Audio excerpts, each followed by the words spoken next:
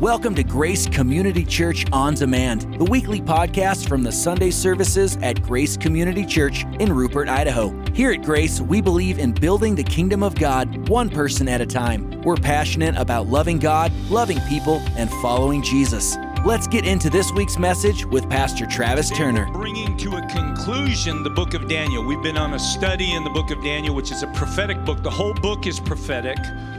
But I'm gonna give a 30,000 shot overview, a flyover of the book of Daniel, specifically the last 6 chapters, which is truly the prophetic portion of the book of Daniel, and also Revelation as well. And so we're gonna handle a lot of scripture and a lot of big concepts that are not easy concepts over the next few moments. I'm telling you that it's going to get a little bit teachy. It's going to be potentially a little bit confusing. So if you like, some people approach me from time to time, Pastor, I wish you would just go deeper, which in my mind, what they're saying is, Pastor, I want to be confused this morning.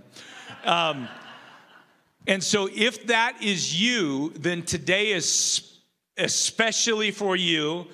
But what we're going to do is at the end of it, we're going to make sense of all of it. And so I'm asking you to really pay attention. You may have the desire to check out. It just might be a little too much, and you might get weary. Stick with me, because what I'm sharing with you is a word for today, in the day that we live in. So up to this point, we've talked about the lion's den. We've talked about the fiery furnace.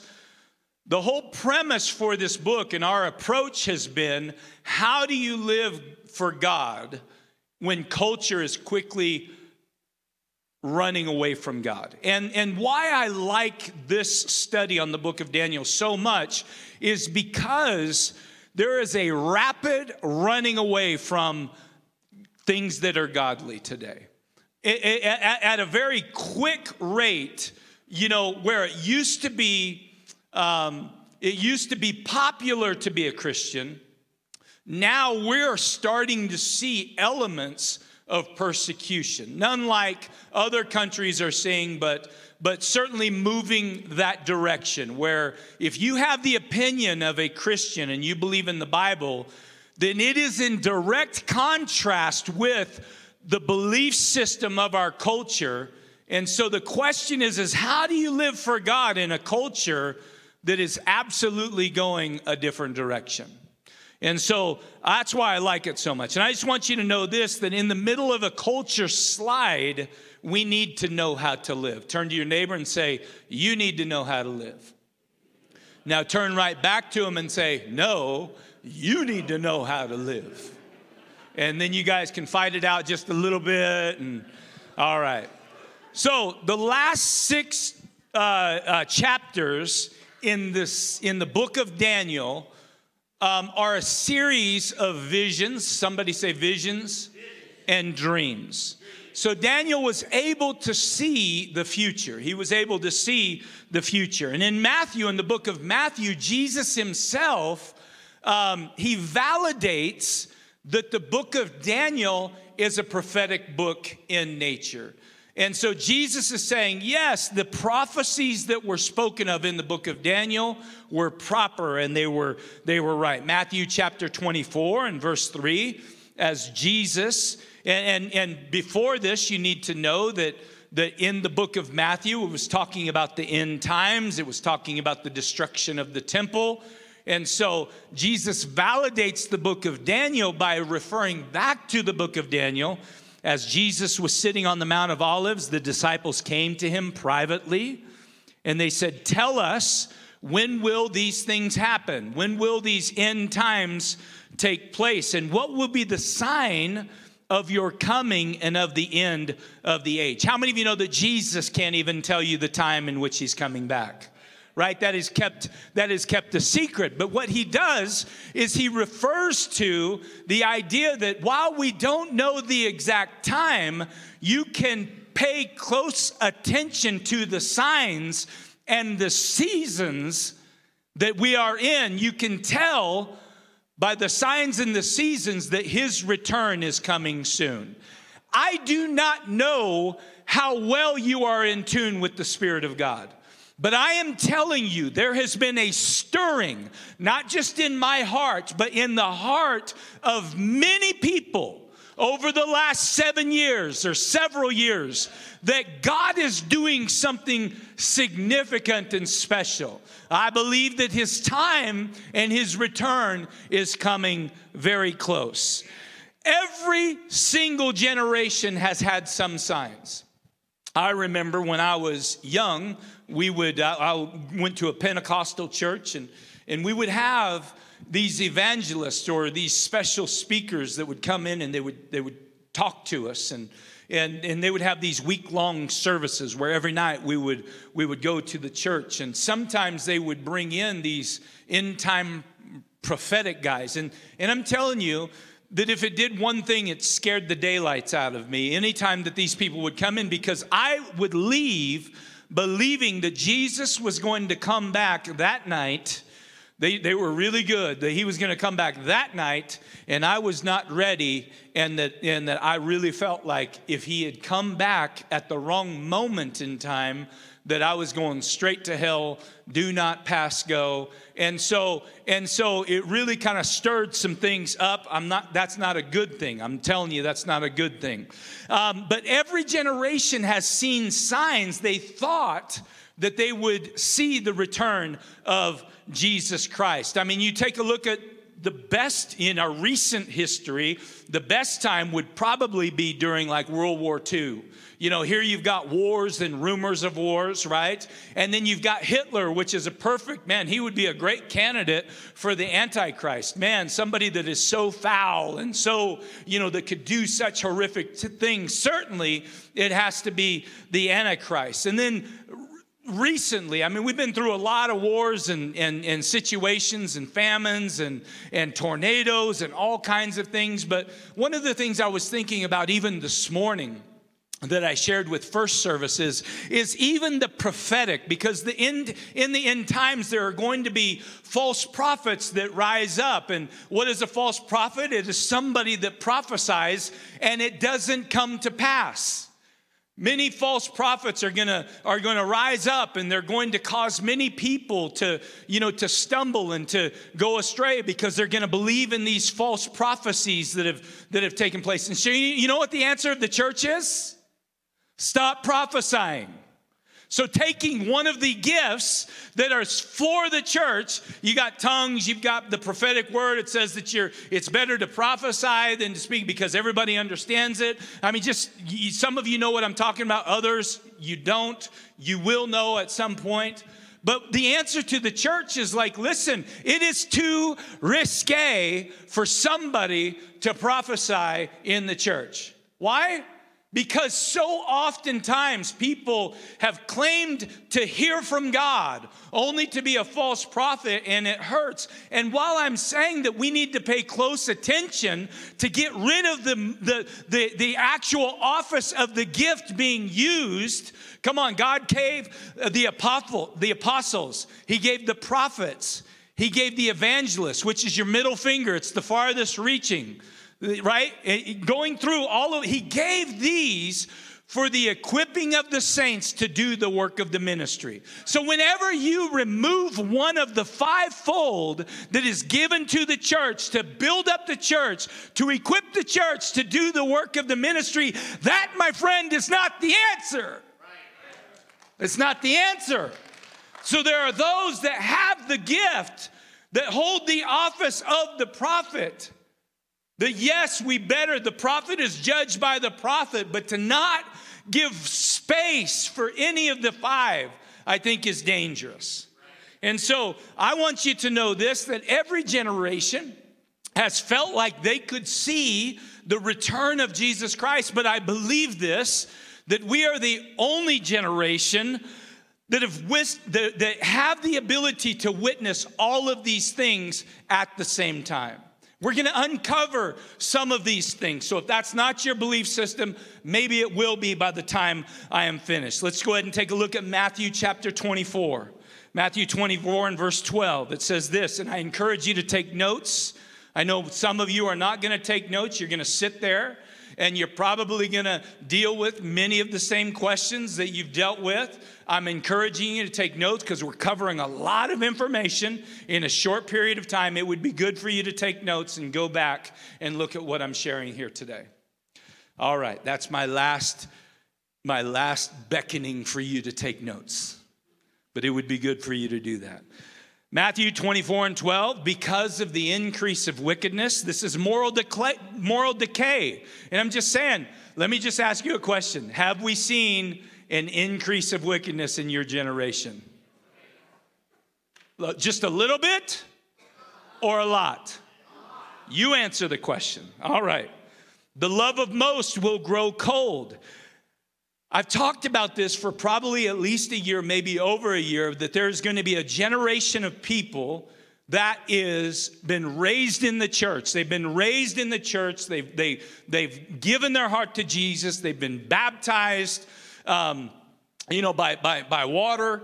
And I believe there's going to be a generation of people that fall in love with wickedness and remain in that same wickedness. I believe in the end times, there's going to be two things that happen. There's going to be a great falling away, and many of the people that are going to fall away are going to be people that you would never believe would ever fall away, but they're going to say, I'm just done serving the Lord. I'm going to serve self, and they're going to like serving self, and they're going to remain in their wickedness.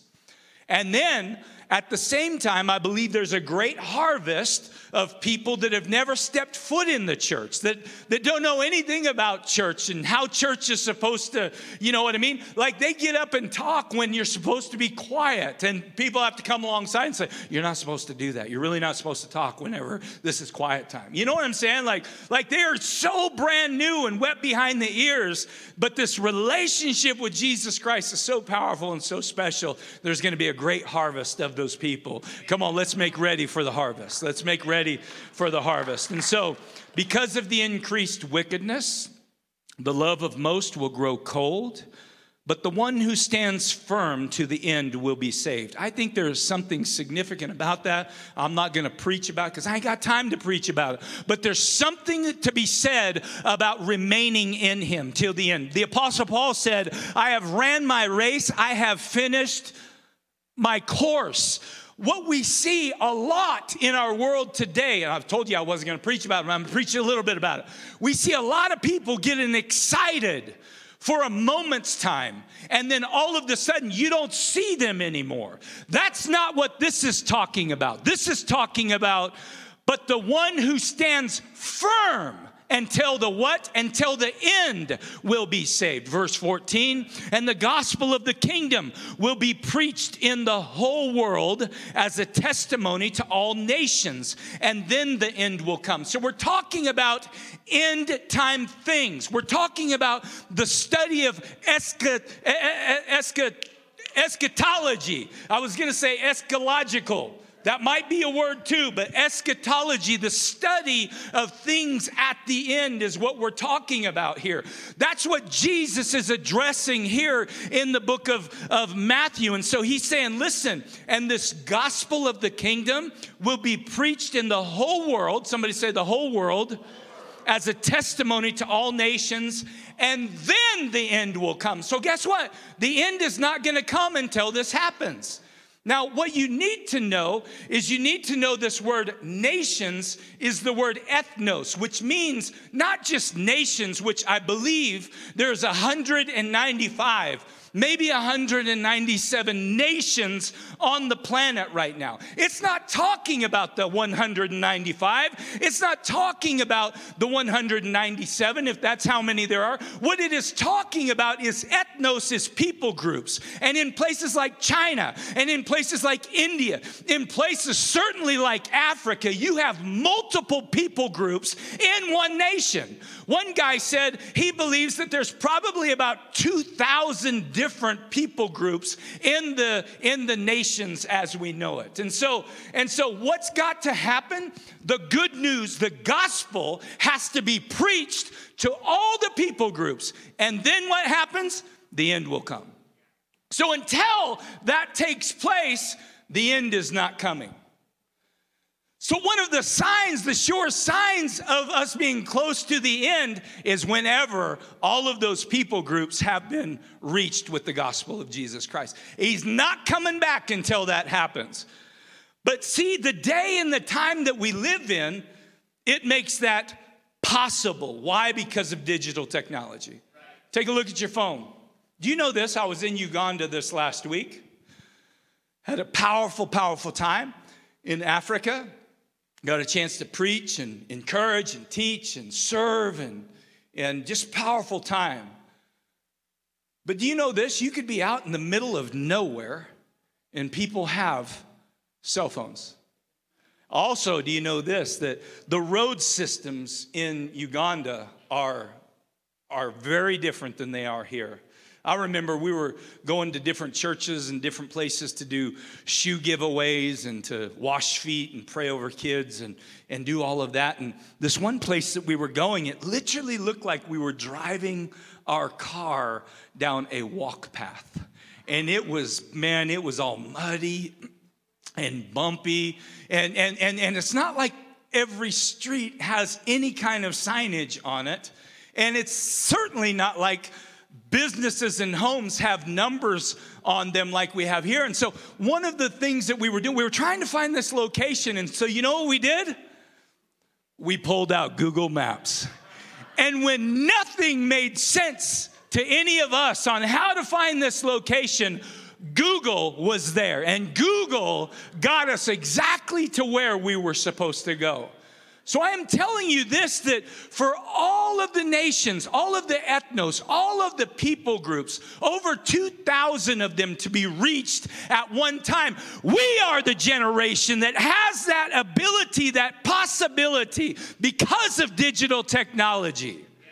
It could not happen 50 years ago, 100 years ago. All right? Verse 15, so when you see standing in the holy place, which is Jerusalem, the abomination that causes desolation. Remember, I told you that Matthew is validating the book of Daniel as being a prophetic book. It talks about the abomination of desolation in the book of Daniel. So when you see standing in Jerusalem, the abomination that causes desolation, spoken of through the prophet Daniel, let the reader understand. So the abomination of desolation, what is this? This, my friend, is talking about what we know is the tribulation.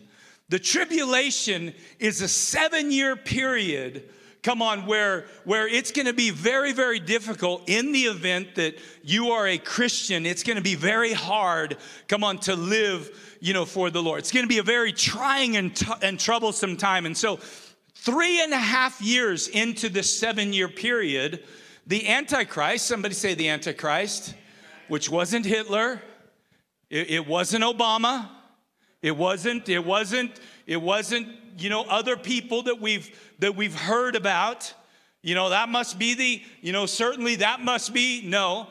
But right in the middle of that 7-year period, what's going to happen is the Antichrist has already reinstated sacrifice again, already rebuilt the temple. He is going to take a statue and place it right in the center of the temple. This is the abomination that causes desolation. Taking something that is unholy and placing it right in the place.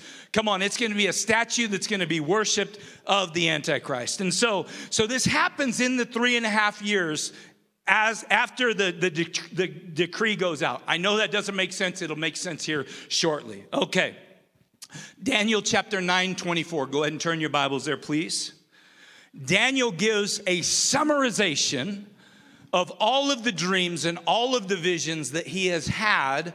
He summarizes them all. This is a little bit teachy, but he calls them the 70 sevens. Your Bible might say 70 weeks, but really this is talking about years. And you will know it's talking about years as you read this chapter 9. So he calls them the 70 sevens. These are periods of 7 years. So Daniel, in all of his prophecies, all of his dreams and his visions, he sees 490 years. Prophetically into the future, he sees 490 years. I want you to know of the visions and dreams in that 490 years of prophetic vision, 483 years has already been fulfilled. And so that leaves us 490 minus 483 is how many years have not been fulfilled? 7, all right? 7 years has not been fulfilled. And so most have already happened. Daniel chapter 9 and verse 24. Don't check out on me. Just stick with me for a second, okay? All right. Daniel 9:24. 77s are decreed for your people and your holy city to finish transgression, to put an end to sin, to atone for wickedness, to bring in everlasting righteousness, to seal up vision and prophecy, and to anoint the most holy place. Know and understand this. So listen, pay close attention. When it says know and understand this, we need to lean in. From the time that the word goes out to restore and rebuild Jerusalem. First of all, I'm going to stop right there. Daniel, they were overrun by Babylon. They didn't even know that they were going to go back to Jerusalem and rebuild the temple. But the prophecy was like, listen, you're going to go back and you're going to rebuild what's been destroyed. This is found in the book of Nehemiah and Ezra, which are probably the latest in order, the last books that were written in the Old Testament. And the temple was rebuilt under King Cyrus. We spent a whole Sunday talking about King Cyrus, the king that, one of the kings that Daniel had served. And so, know and understand this, from the time that the word goes out to restore and rebuild Jerusalem, and tell the anointed one. Who's the anointed one? Jesus! Let's say it again. Who's the anointed one? All right. Who's the anointed one? Jesus, the ruler, comes. So Daniel, in his prophetic vision, was able to see Jesus. He said, from that time, there will be 7 years, or 7 sevens, not 7 years, 7 sevens. How much is 7 times 7? 49 years, and then it says, and there will be 62 sevens. I'll just do the math for you. 62 times 7 is 434. So how long until this decree went out, till they went in to rebuild the temple? 49 years. So that was to the date, the first 7 sevens. And how long from that time until Jesus was crucified on the cross? He gives it 434 years. To the date. So these prophecies have already been fulfilled. It goes on to say it will be rebuilt with streets and a trench, but in times of trouble. What are the times of trouble? It tells us here, after the 62 sevens, the anointed one will be put to death. Jesus was crucified on the cross after the 62 sevens, okay? He will be put to death and he will have nothing. The people of the ruler who will come to destroy the city and the sanctuary.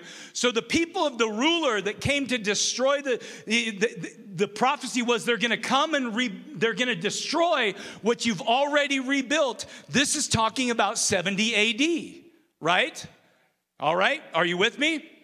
All right, so the temple was torn down again in AD 70.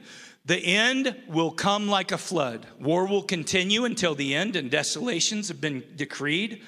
He, which is the Antichrist, will confirm a covenant with many for 1 7. So this is the last 7.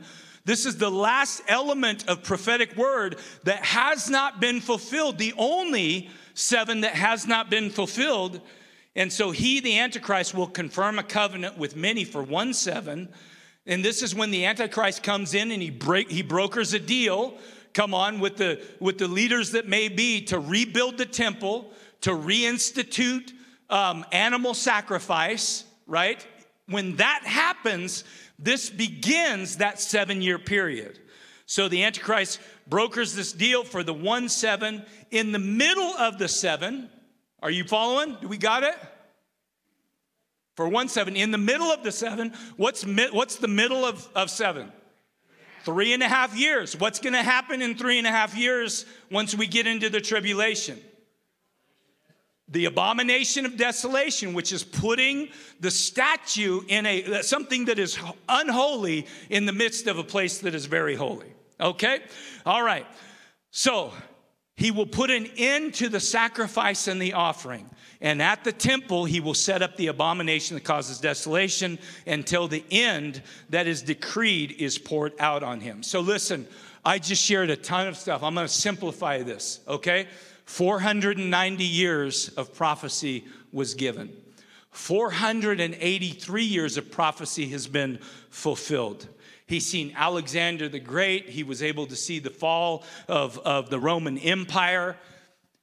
What I just shared with you is the first 7 sevens. It took 49 years to the rebuilding of the temple. That's the first 7 sevens. The 62 sevens was, from that point it was decreed, 62 sevens went forward, and that marks the time that Jesus died on the cross. In summary, once again, there's only 1 7 of prophecy still to be fulfilled. So in the book of Revelation, it talks a great deal about this 1 7-year period. In fact, to summarize and to keep it simple, there are 10 events that you can pick up on that really have something to do with this 7-year period. So I'm going to go through those really quick. 30,000 foot overview. Number 1, we've got the church age. This is found, write this down, go please read it later. Revelation chapter 2 and 3, it talks about the church age. I want you to know that Jesus shares 7 things that are vitally important in chapters 2 and 3 for the church to be focused on. And so we could honestly do a complete series on the things that are important to Jesus that the church is supposed to be about today. Revelation chapter 2 and 3. And then we have the rapture. Revelation chapter 3 talks about the rapture, especially like verse 10.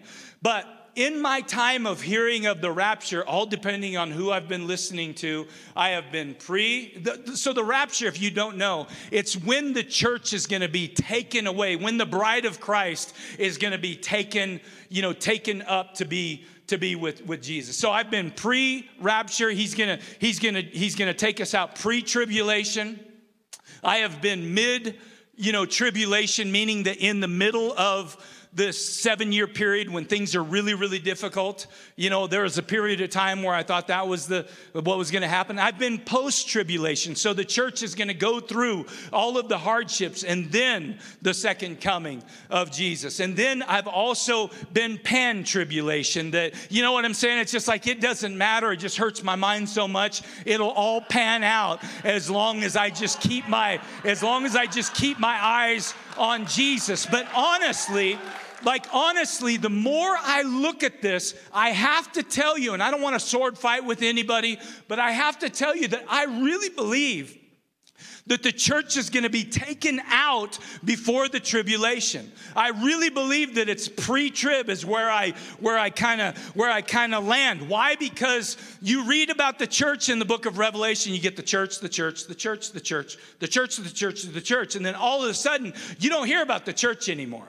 And I believe that it's possible because the church is no longer a part of what's going on right then and there. And so anyhow, there's my 2 cents. Then you've got the third thing, which is the rise of the Antichrist. Daniel had seen this. He saw the vision of the Antichrist. Come on. And then in Revelation chapter 6, it talks about the Antichrist. Go read Revelation chapter 6. This is where the king brokers a deal with Israel to rebuild the temple, to reinstate sacrifice.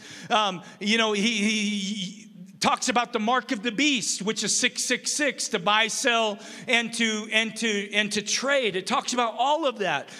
Listen, if you're alive and on the earth, whenever that treaty is signed, there's one of 2 things that means. That means that the rapture wasn't pre-trib, that it's somewhere else, mid-trib or post-trib, or, my friend, you didn't make it.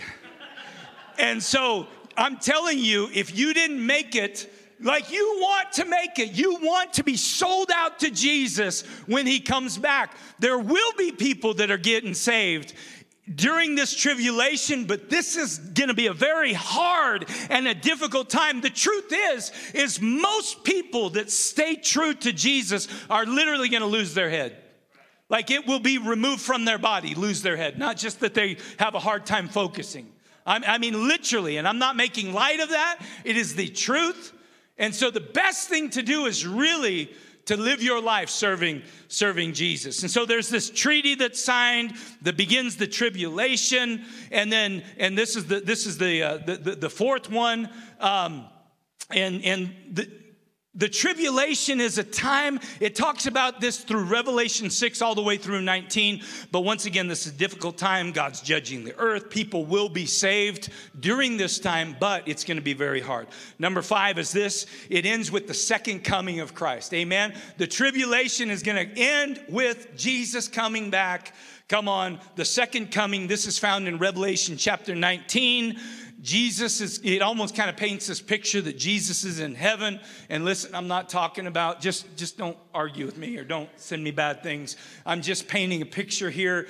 But Jesus is like, I'm ready to go. Can I go get my bride? I'm ready for my bride. I mean, just imagine you on your wedding night. You're like ready to go and take this beautiful woman that said yes to you as your bride and have a remarkable time. You know, this is what Jesus is like with the church. We are the bride of Christ. Can I go? I'm ready to go. Come on, can I go? And God's just like, listen, like the Father is saying, listen, not yet. What do you mean not yet? Why not yet? Because there are still others that need to come to know you. Can I tell you this? That the only reason why Jesus hasn't come back yet is because there are others that still need to be saved. That is the only reason. This shows us the power and the magnitude of the love of the Father. Come on, he's like, listen, if I come back now, you know how difficult that's going to be. He loves us so much. His grace and his mercy is new every day.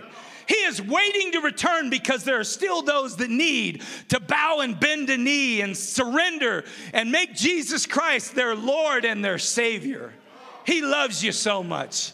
He loves you so much. God's speaking to somebody this morning. He loves you. It doesn't matter what you've done. It doesn't matter how wretched you've been. He loves you, and he has this gift of life that he wants to give to you, and he's waiting for you to say yes to him. Wow. And then you've got the marriage supper of the Lamb. This is found in Revelation chapter 19. Read about it. Big celebration. Come on, it's going to be a party, right? You ever been to an incredible ceremony and a wedding where two families come together, and one family's been praying for their daughter and the other family's been praying for their son, and they come together and they're married, and a beautiful banquet is had. Come on, the marriage supper of the Lamb, Revelation 19. Read about it. It's going to be a great time of celebration. And then you have the millennium, Revelation 20, specifically Revelation 20 and verse 6. This is 1,000-year reign where there's going to be nothing but peace. You're going to be in the presence of Jesus. Amen. And guess where it's going to be? It's not going to be in heaven. It's going to be right here on the earth. It's important that we understand what the Bible says. It's important that we understand that this 1,000 years of peace is going to be remarkable. Come on, no sin. Somebody say no sin. Somebody say no traffic. No trains in Rupert. Right? It's glorious. Absolutely magnificent. So we've got the millennium, which is 1,000-year reign. And then there's a final rebellion. And this is so confusing, but the final rebellion is found in Revelation 20, verse 7 through 10. Write it down so you can read about it. A final rebellion. Why in the world would the devil be unleashed again to wreak havoc and cause death and division, among people? One guy that's much smarter than I am, he said he believes it's going to be for the people that were born in the millennium. They're going to be people being born in the millennium in that 1,000-year reign that still have to make the choice to follow Jesus. You cannot have a choice unless you have something to choose it against. And so there's going to be a loosing of the enemy, and it's going to be a tough time, a difficult time. But people are going to be able, those that were born during the millennium are going to be able to make the choice to choose God. And then there's the great white throne judgment. Christians are not going to be a part of this. Somebody say, praise the Lord. This is where people that are both living and people that are dead that have denied Jesus. Some may be in this room even right now. You might be here where you have been shared the gospel. You have been loved on. People have reached out to you. They've told you that God has a better plan for your life. They've shared their own personal testimony with you. They've talked to you about how they were once like you, but now their life is completely different. But you potentially have just denied them. And you've thought things like, man, this guy is foolish, or these people are weak-minded. They actually need to believe in a God that is not true just so they can kind of get through. And you've denied, and you've denied, and you've denied. And I'm telling you that Jesus loves you so much, and God loves you so much that time and time again, he's reaching and he's loving and he's showing. But have you deny him till the very end, you, my friend, will have your day in court, where you will have to give an answer to the life that he had laid down on a cross so that you can live. You will have to give an answer as to why you continued to deny him, even as the Spirit of God was showing himself to you, even as he was spending and sending rescuers to share the love of Jesus with you. That's sobering, but my friend, I love you so much that I'm going to tell you the truth. There are going to be people that stand before God in this great white throne judgment and give an account. And then the last two chapters, Revelation chapter 21 and 22, it talks about eternity. I encourage you to read it. Write it down and read it. This misnomer is in heaven, there's just going to be a bunch of fat babies sitting around singing songs that nobody likes to sing. And how boring is that? In fact, people say, man, I'm going to hell where the party's at. Man, you don't get it. You do not get it. There's not going to be anything lovely, anything good in hell, and everything that is wonderful and beautiful. The Bible talks about a new heaven and a new earth. Come on, Eden being established, as good and as great as you can imagine. What would Eden be like? The Garden of Eden. It's going to be reestablished, and you're going to be able to travel. I don't know how you're going to be able to travel, but if I have it my way, I'm just going to be like, man, I was on the plane for 21 hours going to Uganda, and I'd just rather be like, Uganda. You know what I'm saying? Like, I am so tired of plane rides, and God forgive me, some people. I'm tired of some people. Not all people, but some. I mean, how cool would it be just, I don't know what it's going to be like, but it's got to be better than that. And so this is going to be an incredible time where even the animals, they lose their carnivorous instinct. Like, they're not even going to have the instinct to chew on other animals. There's going to be a tremendous peace. It's going to be more beautiful than anything that you can imagine. Guess what? There's going to be every ethnic group in heaven. In a day and a time, can I just tell you, in a day and a time where racism is a card that is just being thrown around all the time, amen? And we need to get rid of racism. We need to get rid of the idea that one race is superior than another. But guess what else we got to get rid of? We got to get rid of just throwing the race card when race isn't even a factor. This is pitiful, the place that our country and our world's in today. Everybody's trying to get something for nothing, and so they can throw the race card down, and somehow, some way, you know, there's additional privilege that I've missed out on because my skin's not the right color. Every nation, every ethnic group is going to be represented in heaven. So guess what? You better learn to love people now while you're here, because you're going to be. One person said, man, oh man, you mean those people are going to be there? Man, if those people are going to be there, I'm not going to be there. Yeah, that's prophetic. You probably won't be there. They're going to be there, but you're probably not going to be there. So every ethnic group is going to be. I think it's beautiful. It shows us the creativity and the beauty of a God that doesn't make us carbon copied stamps of another. And I'm just telling you, just as the word is stirring me up, this goes far beyond the color of your skin. It goes far beyond that. It goes to your calling. Quit trying to be something that you're not called to be.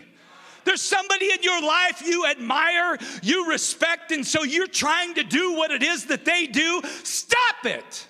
Be who it is that God has called you to be. Come on, that is the answer. Christ in you, you being you, is the hope of the world. You don't need to be somebody else. Be who God has created you to be. Unique, beautifully, and wonderfully made. Today, we've reduced the book of Daniel and the book of Revelation to just moments, just a matter of minutes. Some of you are like, it was more than a matter of minutes, but anyway, we got a Super Bowl we got to get to. But how does all of this change your life? This is the simplicity of the message. See, you can have a great plan, but if it doesn't change your life, it's not worth anything. So we got to go back to Daniel 12 because Daniel is how we're closing all of this down. Daniel 12 is where we're going to spend just a few moments. Turn your Bible, Daniel 12, verse 1. At that time, this is the end times, right? At that time, Michael, the great prince who protects your people, will arise.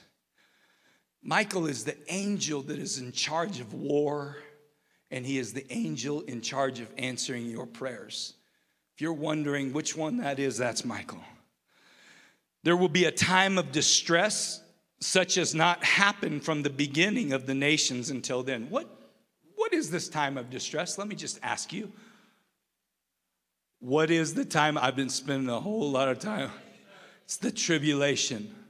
There will be a time of distress unlike any that we've seen, okay?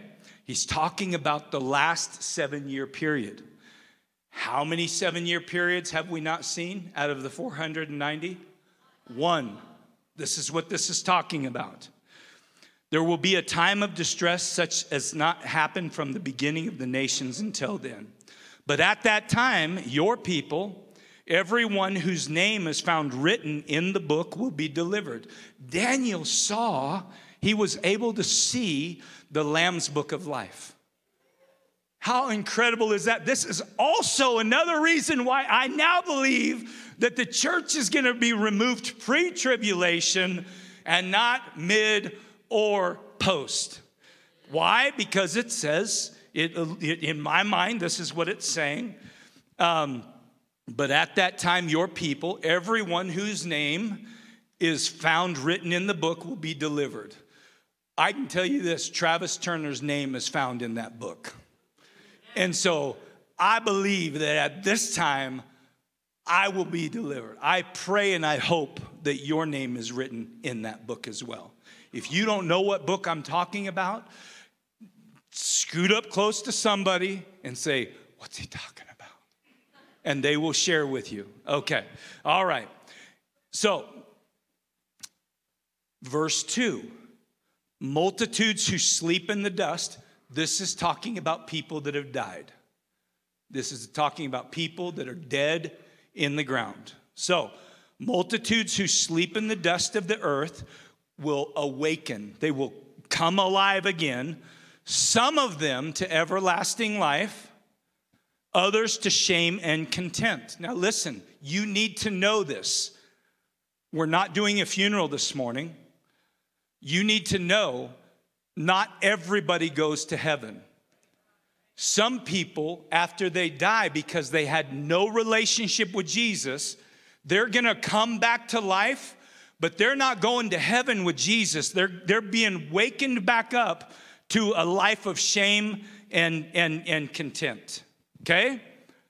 It's a place called hell that's real. All right? All right. Happy Super Bowl Sunday.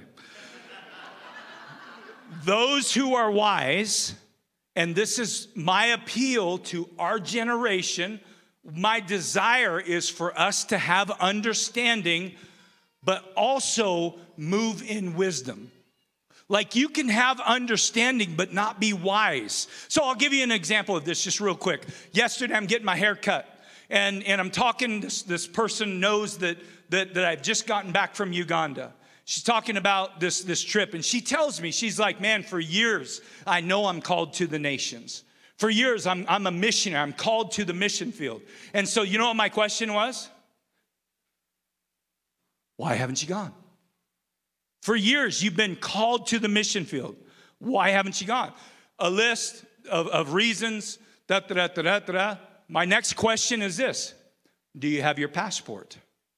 Well, no, I haven't got. So you're telling me that you've been called to the nations and you have not taken a step. So you understand what it is that God has put within you, but you are not exercising the wisdom to take a step in that direction. What if God calls and says, listen, I want you to go on this specific trip, but you can't go because you've not prepared. You've got the understanding, but you've not used wisdom. So I told her, I'm going to come back in here next week and get my hair cut again, and I'm going to ask you a question. You know what the question is going to be? You got your passport? At least coming? Is it started?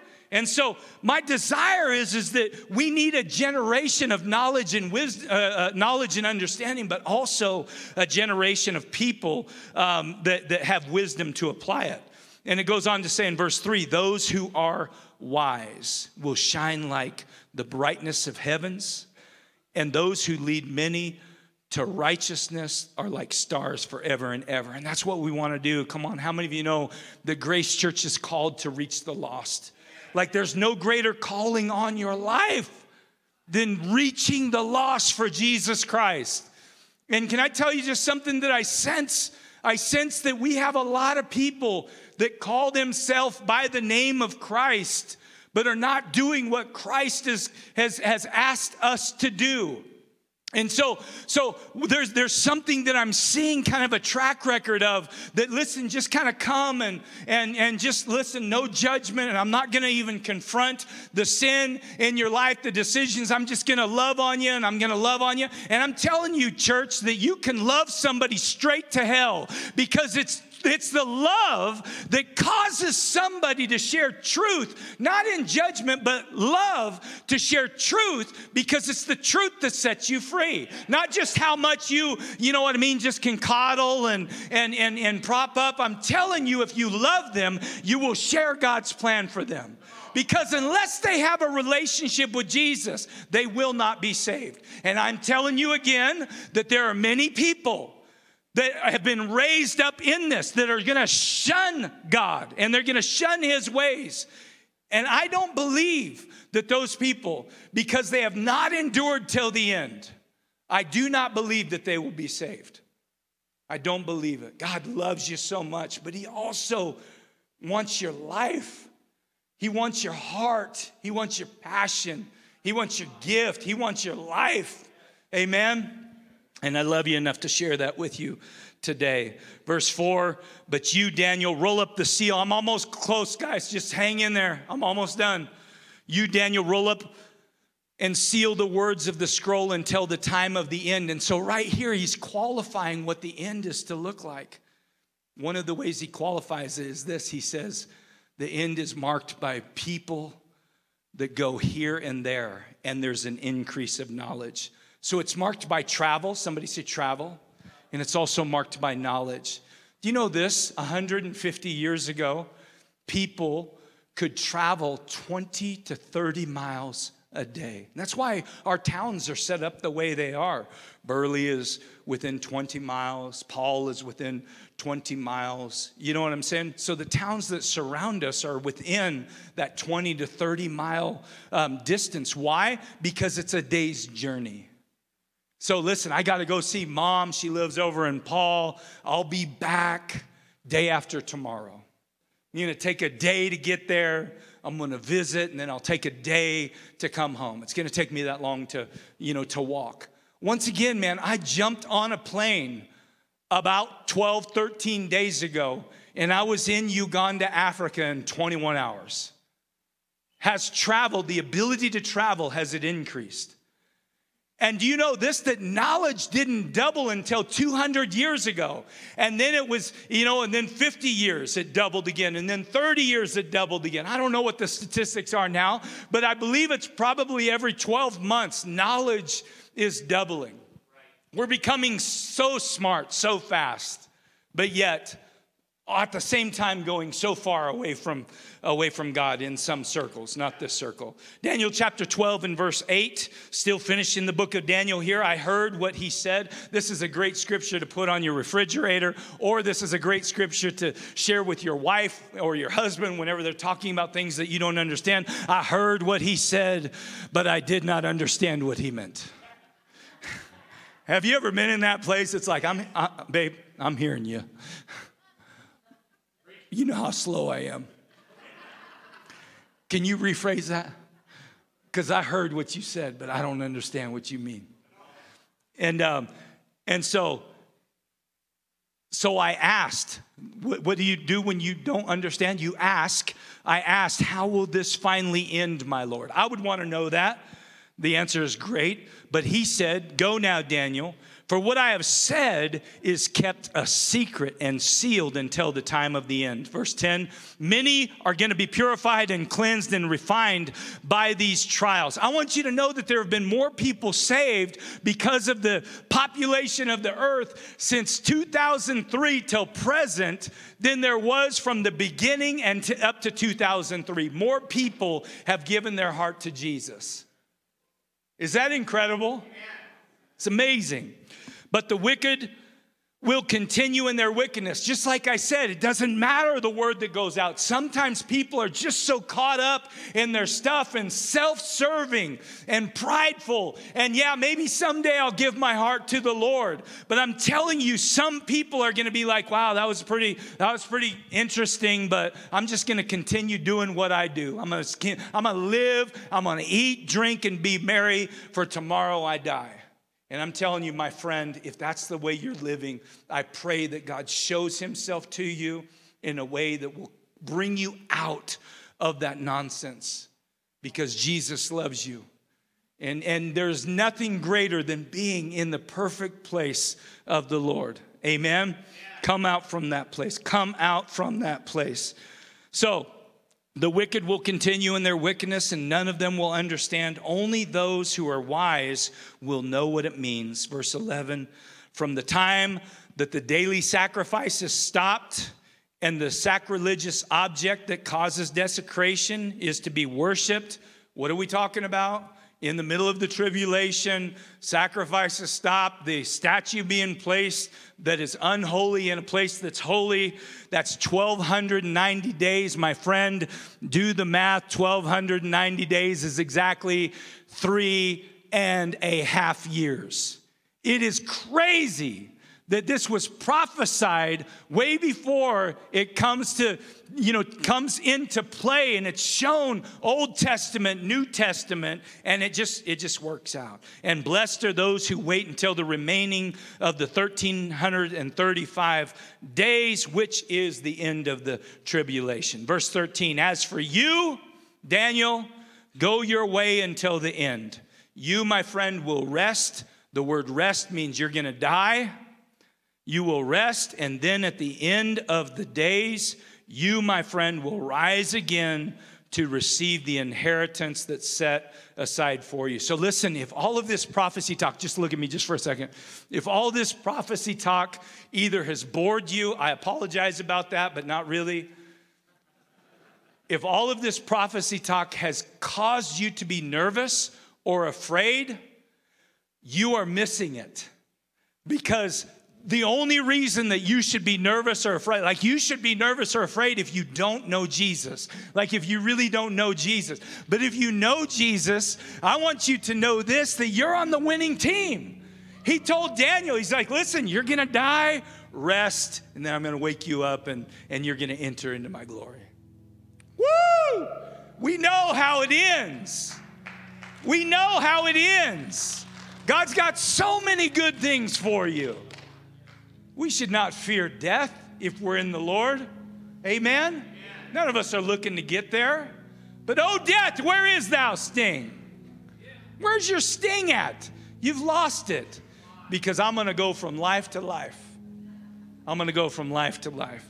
So it goes on. Actually, I'm going to take you to one verse, but the same concept is found in other verses. You can find this in Matthew 24. You can also find this in 1 Thessalonians chapter 4 and 5. But I'm going to share it with you out of 2 Peter chapter 3 and verse 10.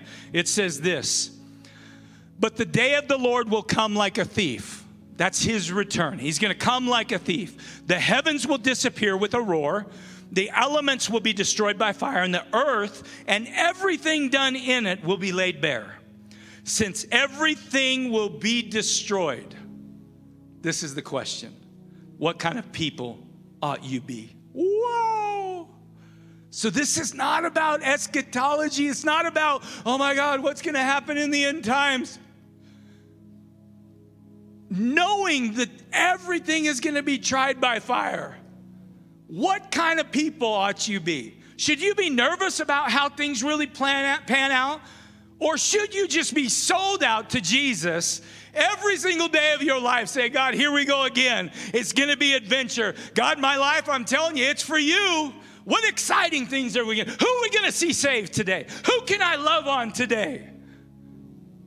Let's not get caught up with but let's make the most of every single day. By the making most of every day, you're going to get to the end of your life with zero regrets. Are you going to be perfect? No, absolutely not. In fact, it goes on to say, you ought to live holy and godly lives as you look forward to the day of God and speed its coming. Two things there. We need to live holy and godly. Is that perfect? No. It's the word hagios, which means set apart. Tyson, you're a man set apart. You are different. You be different the way Tyson's supposed to be different. The worst thing that you can do is try to emulate somebody else. Man, this guy was doing this, and it was just, no, man, you are set apart. You're different, brother. It doesn't matter what culture does. The question is as culture shifts, is Tyson going to go with it? Or are you going to remain the same, steadfast? Come on, being led by the Spirit of the God. It's like the fish, the one fish that's swimming upstream, and everybody else, they're lazy. I'm just going to go where the water takes me. Are you going to be set apart? And then all of a sudden, you got other little fish. It's like, man, he must know where I'm going with him.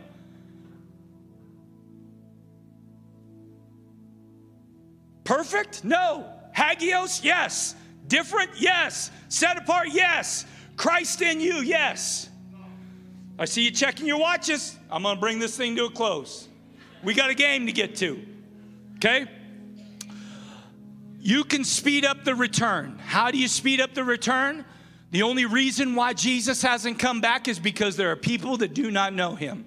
You can speed up the return by loving people enough to share with them, come on, your testimony, and share with them the love of Jesus. So 3 things in closing. Number 1, follow God and not culture. Culture's going to change. Are you going to change? Number 2 is this: be ready for Christ's return. The Bible says that he's going to come like a thief in the night. You're not going to know when it's going to happen, but I can promise you he's coming back for his church. And you just need to be ready. You need to be ready. The 3rd thing is this: make the most of this life. Make the absolute most of every single day. Give it to Jesus. Partner with him. It's exciting. And you will never have another boring day in your life if you will do that. Now, you're going to forget to do that, but the next day, partner with Jesus. Make the most. Live. It's exciting. It's awesome. And God's got an incredible thing for you. What you're going to realize is that this life really isn't about this life. It's about the life that's going to come. It's about the life that's promised to us. It's not about these 70 or 80 or 90 years that you've been promised here. It's so much bigger. It's so much bigger than that. So listen, this is my question, man. If you've made a decision, if you're stirred up and you're just like, I need to do something different, you don't have to tell me. You don't have to tell anybody else. But what I want you to do is I want you just to raise your hand if this today has affected you in a way that you're gonna do something different. You're gonna do something better. You're gonna be a little bit more intentional. And I'm talking to Christians. I'm talking to those that their name is written in the Lamb's Book of Life. I'm not talking to you that you don't even know if you're saved yet. I'm talking about those that know that they're saved and they've been blood-bought, born again. The Spirit of God lives within them. I'm asking you, if today has caused you to make a decision, I'm asking you just to simply raise your hand. You don't have to share what it is. Awesome. Thank you, Lord, for that. I appreciate that. And I appreciate believing that cool things are going to come out of that. And then the last thing, I just wonder if there's anybody here, you don't even know if you're saved. And you're like you're messed up a little bit because you're like, listen, I don't know about that Lamb's Book of Life, but sure seems like I need my name written in it. And I want to not only be saved, but I want to have a relationship with Jesus. That's it for today's teaching. Hey, here's an idea. Share today's message with a friend or family member. If you're listening from outside our fellowship, we'd love to meet you. Visit graceid.org and hit the contact form to get in touch. We'd also love for you to join us. You can even check us out on Facebook Live by searching Facebook for Grace Church Rupert ID. Learn more and plug in at graceid.org. Thanks for listening to this week's message from Grace Community Church.